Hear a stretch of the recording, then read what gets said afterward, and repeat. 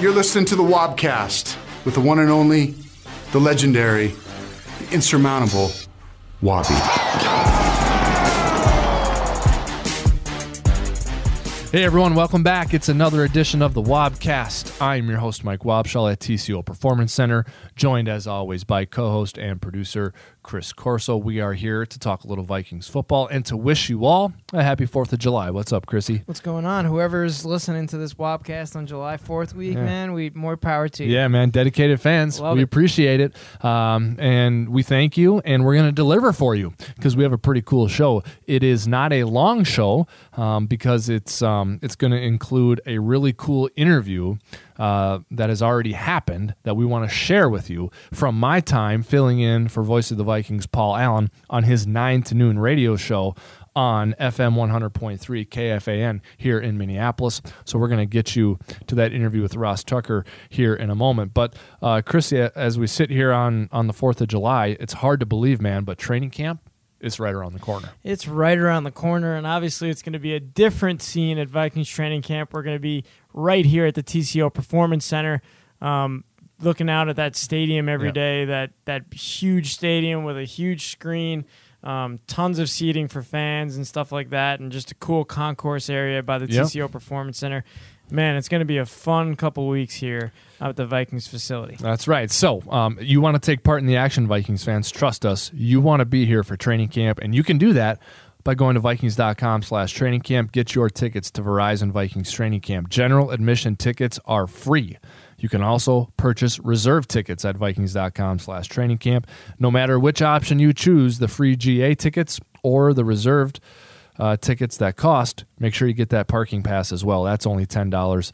You can get all that on Vikings.com. Make sure you go there so you can join the fun at 2018 Verizon Vikings training camp. Also in today's show, we're going to get to some fan mail, so make sure you stay tuned for that. But now, we're excited to have you listen to an interview that we did with Ross Tucker from earlier in the offseason. He's a former NFL offensive lineman for the Redskins, Bills, Cowboys, and Patriots. Now, he's a host of Sirius NFL. He's a host on Sirius NFL Radio. He calls NFL games for Westwood One on the radio and also college games for NBC Sports Network. He's also a great guy. He joined me a couple of weeks ago when I was filling in for PA on 9 to noon on 100.3 FM.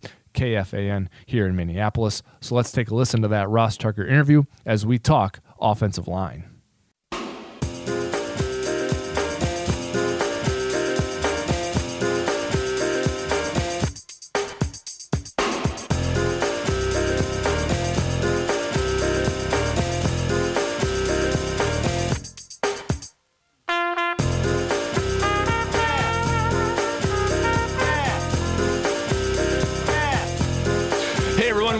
It's Wobby and Nordal filling in for PA on the Fan, talking all sorts of fun stuff today. We've turned the sports abyss into the sports oasis. We're talking everything, but now it's time to get into the wheelhouse. It's time to get into the bread and butter of today's version of 9 to noon. That's football. Football always wins, Wobby. It does, and it's going to win today, and it's going to win this segment because we're going to bring in another person who will be on the show today who knows way more about football than yours truly and Nordo.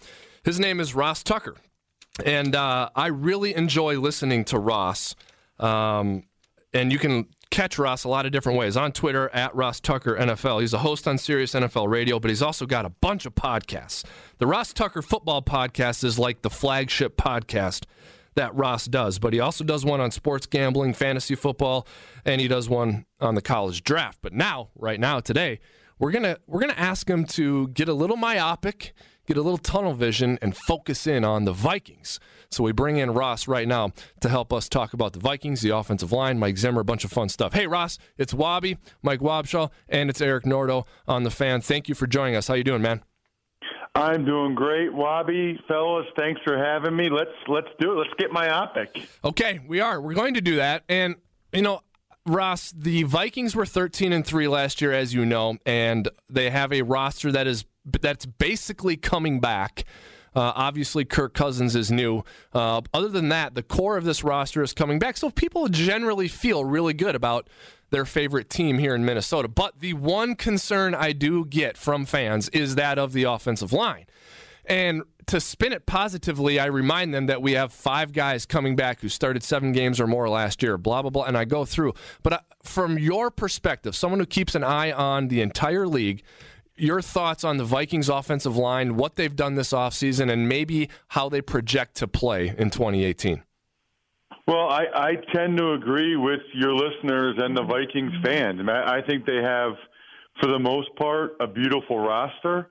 I think that they are one of the favorites, if not the favorite, in the NFC. But the one concern I have as well is the offensive line, because not only, they were solid last year, but they weren't like a top 5 unit like you see from some of the other teams like the Philadelphia Eagles.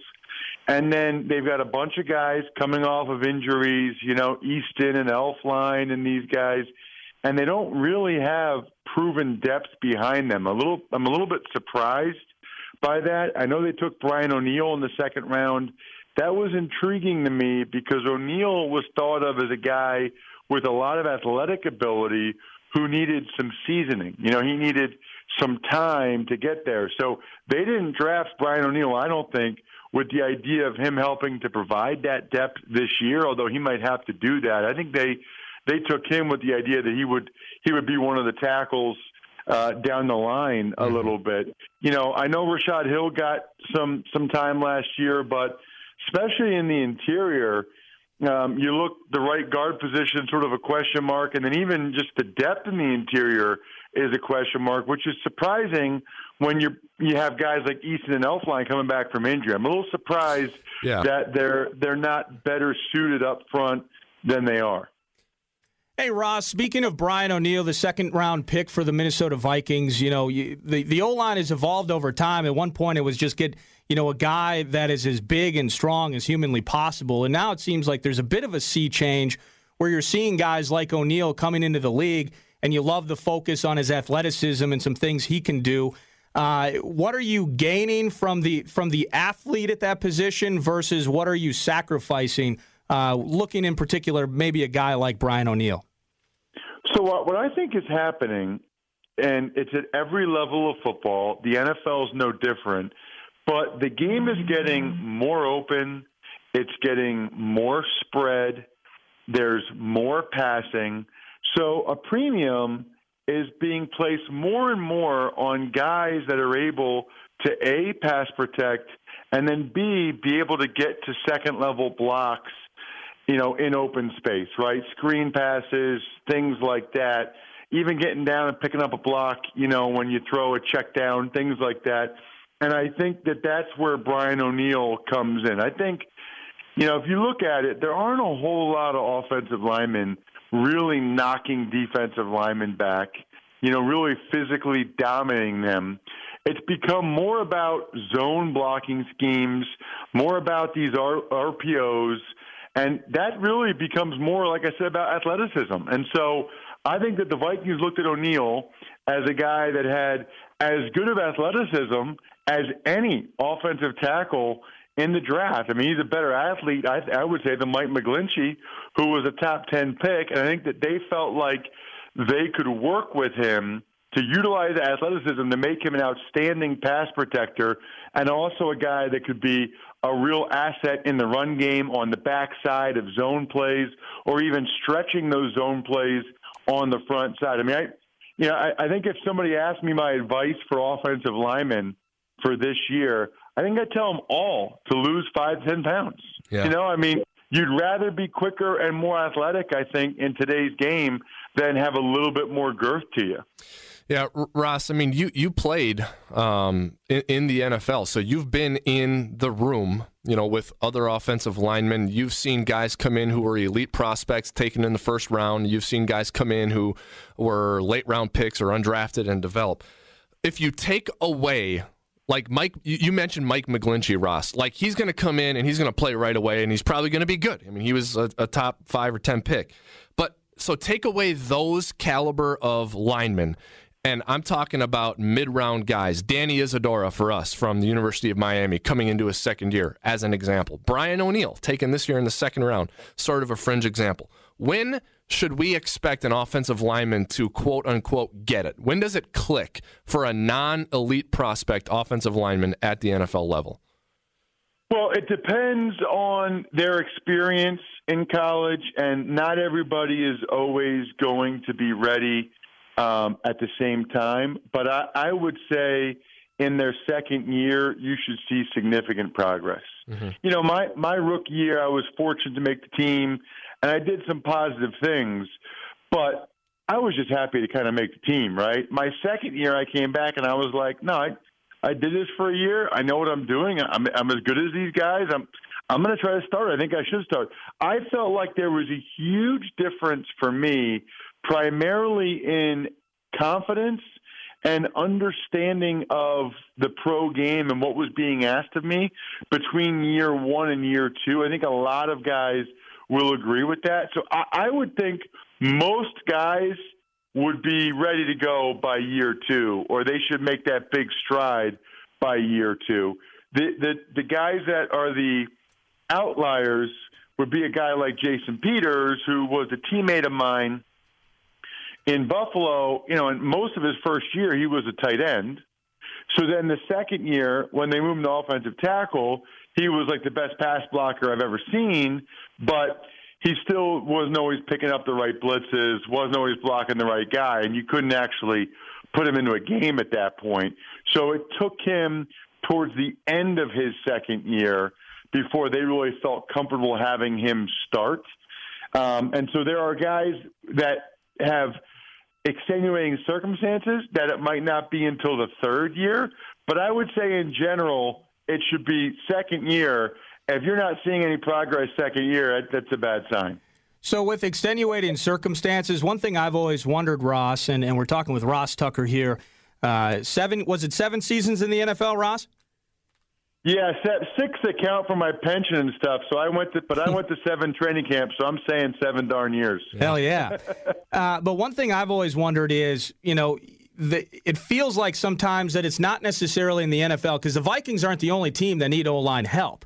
That it isn't always the depth of talent issue as maybe the function of the coaching and individuals matching up with that coach, that squad, and that scheme.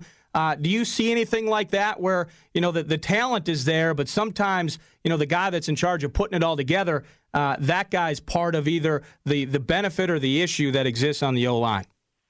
Yeah, and I would even add to that a couple of different things. Number one, the quarterback can have a major impact on that. I mean, I've seen guys that I thought were average linemen get a lot of money because they didn't get their quarterbacks hit very often, primarily because the quarterback got rid of the ball so soon. I mean, I can't even imagine what it would have been like to be an offensive lineman when Peyton Manning was in Indy. I mean, even if you got beat clean, he'd see it and still get rid of the ball and not get hit. Mm-hmm. It was unbelievable. So I think the quarterback has a lot to do with it.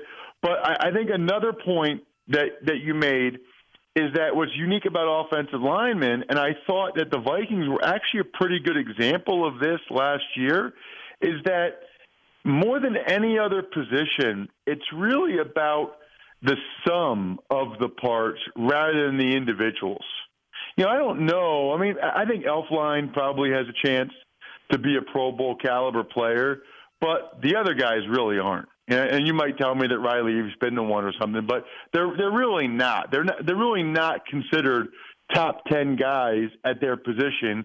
I don't know that they ever would be, but as a unit last year, they were really effective. As a group, they were really effective. So there are some O-lines where it's, you know, like the Cowboys, and they got 3 guys that might be the best at their position. But you can get by, you know, the Patriots and some of these other teams, even to a lesser extent, maybe the Steelers, although DeCastro and Pouncey are pretty good.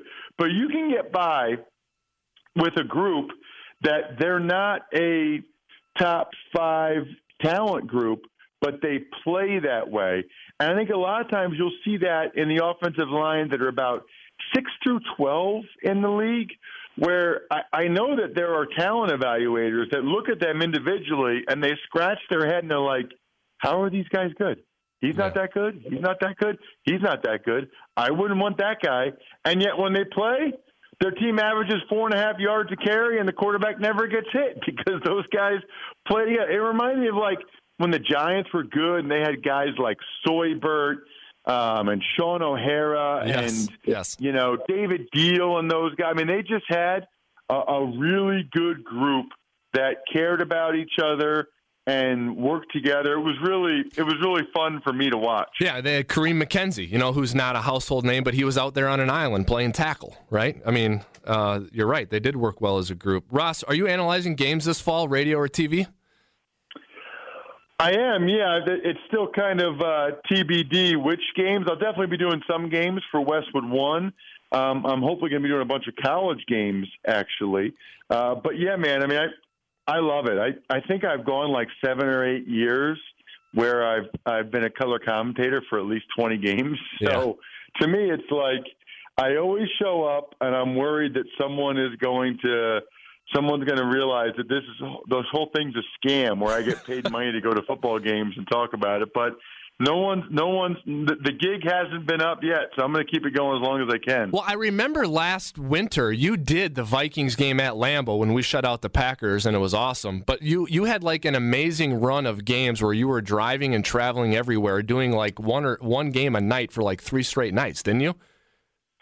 Yeah, it was great. I remember one time I did the Army-Navy game, and then which was in the snow, and then I drove to Buffalo, and it was that crazy Colts-Bills snow game. Yeah, that's right. So I was I set a world record for back-to-back football games attended from a snow volume standpoint. Yeah. There's just no way there was more. And then even, like during the playoffs, I was on sideline for the Eagles and the Falcons. Then I hopped in my truck with Tony Baselli, and we drove out to Pittsburgh from Philly, and I was the color commentator for the Jags and the Steelers. So it's cool, man. I mean, like I said, they asked me to do a game. If there's any way I can feasibly get there, I do it because and it is a lot of travel, like away from the family. But I mean, it's only 4 or 5 months. Not like it's some of these other sports where it's forever.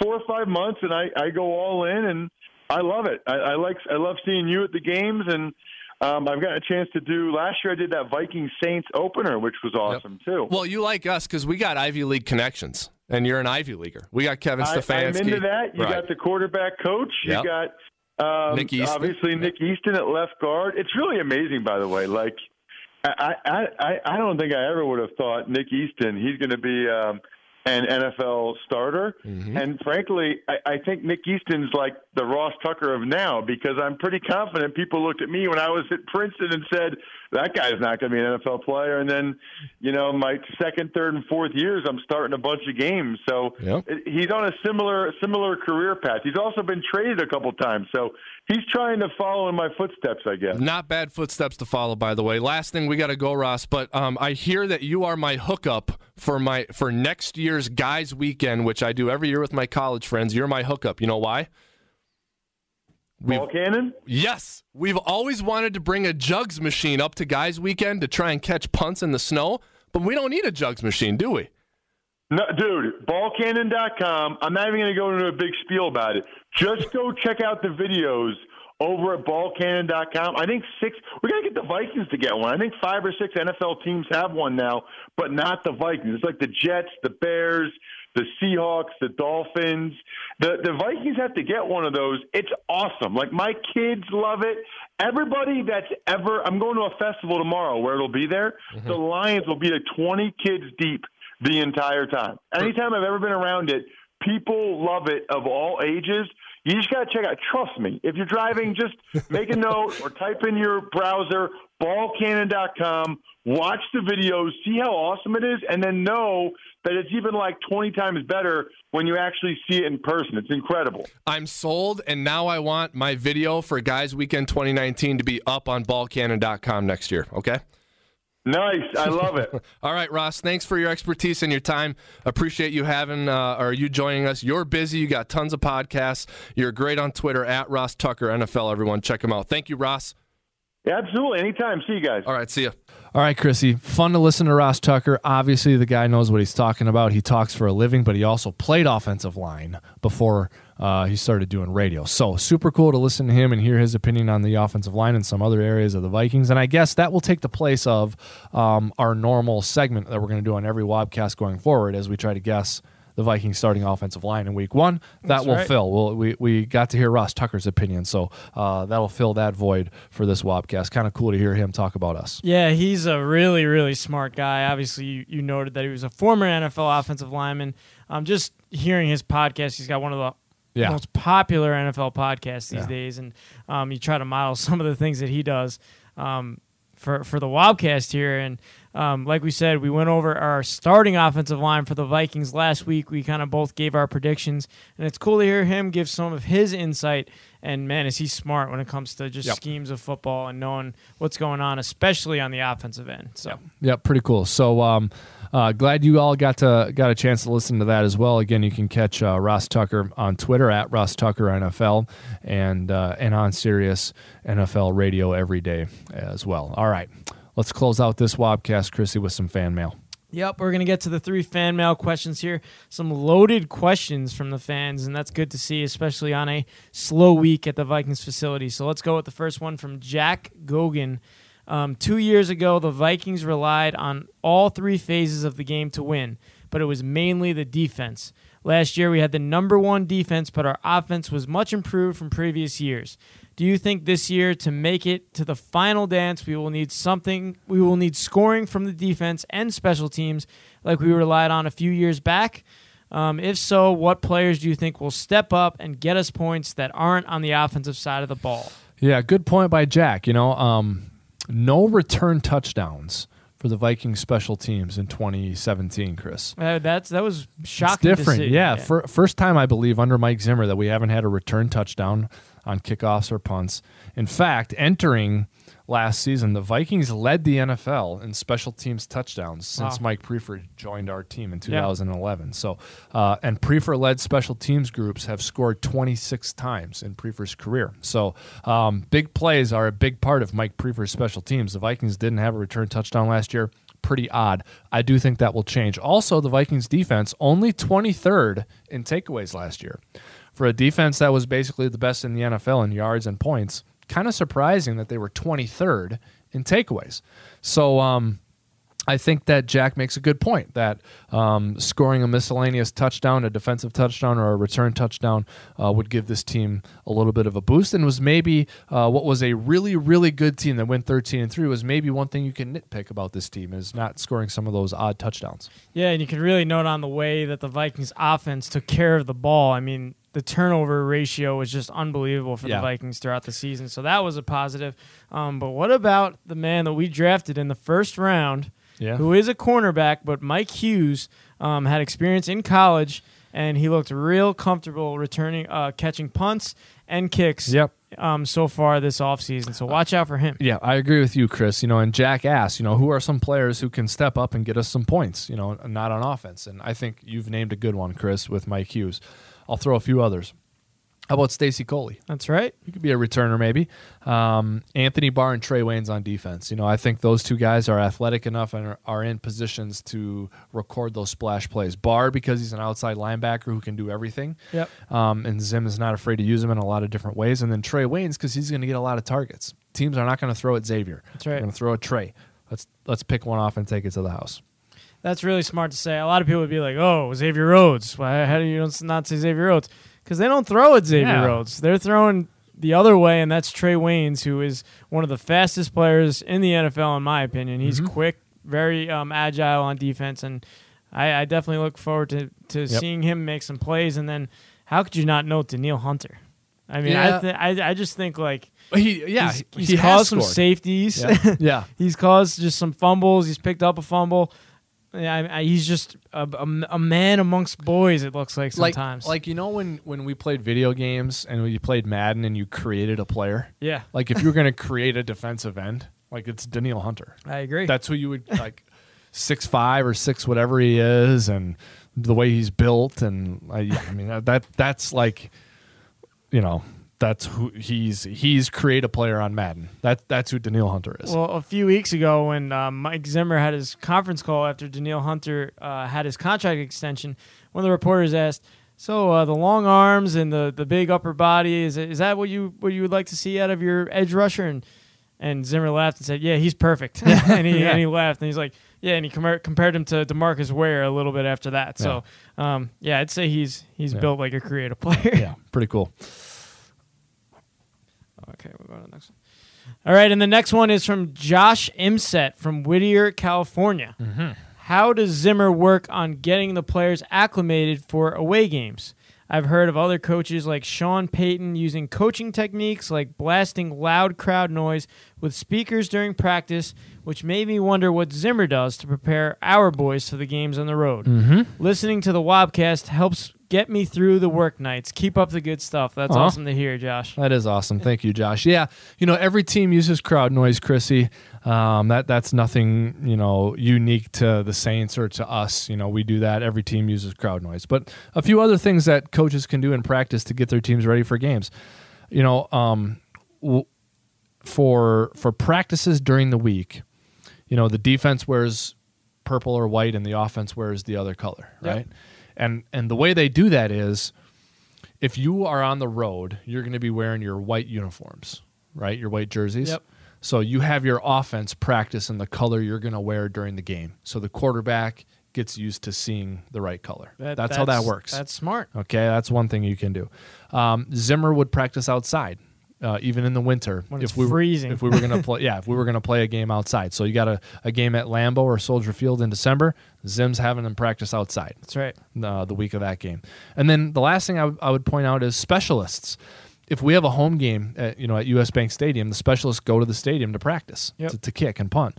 If we have a game at Soldier Field, they're going to stay here at the facility and kick outside and punt outside. So those are a couple of things that coaches can do to kind of get their team ready for the environment they're going to face on Sunday. And it's awesome you point those things out because most people don't even realize some of those things. They don't even realize that the color of the jerseys and just the little details. Coach Zimmer goes over. I feel like he's not leaving a box unchecked. No, he's done this for 30 years, man. He's got everything, everything dialed in and done the way he wants it to be done based on his experience. Number 3, and the final question from Jerry. Love all the content VEN brings to us Vikings fans, but I am curious to what it takes to get our team on All or Nothing or Hard Knocks. Truly don't want the distraction for the team, but the insight from these shows for fans is astonishing. Yeah. Keep up the great work and Skol. You know what? I agree with Jerry. Like, I think whenever you see a team on All or Nothing or Hard Knocks, you come away impressed with everything about that team. Yep. You come away impressed with the organization, with the personnel, with the coaches, the players, the PR. You come away impressed with everything about that team because the networks that are creating that show, they want the team to look good so that another team will want them to do it next year, right? Absolutely. Yeah, so I do think that some teams are turned off because of the distraction. But I've heard so many times that, people from teams who have done it, they say, like, you barely even know they're there. Yeah. It was a distraction at first, but after the first couple of days, barely ever even knew they were there. So, I respect that coaches and GMs sometimes don't want to do it, but I think the teams that do it, they look so good.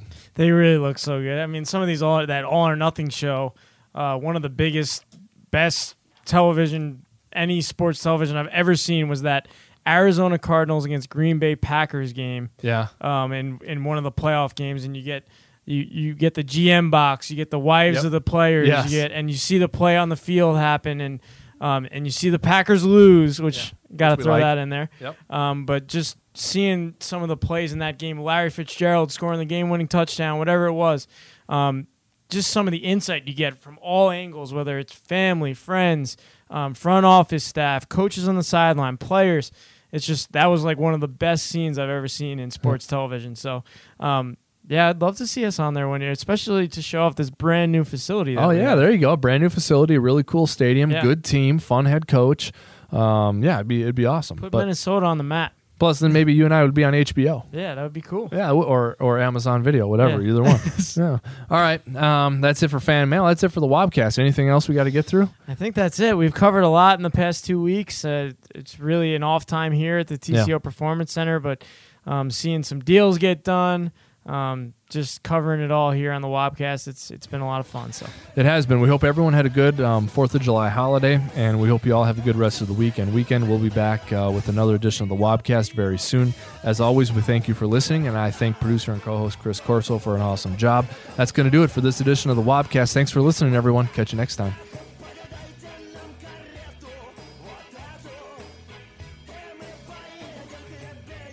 So yeah.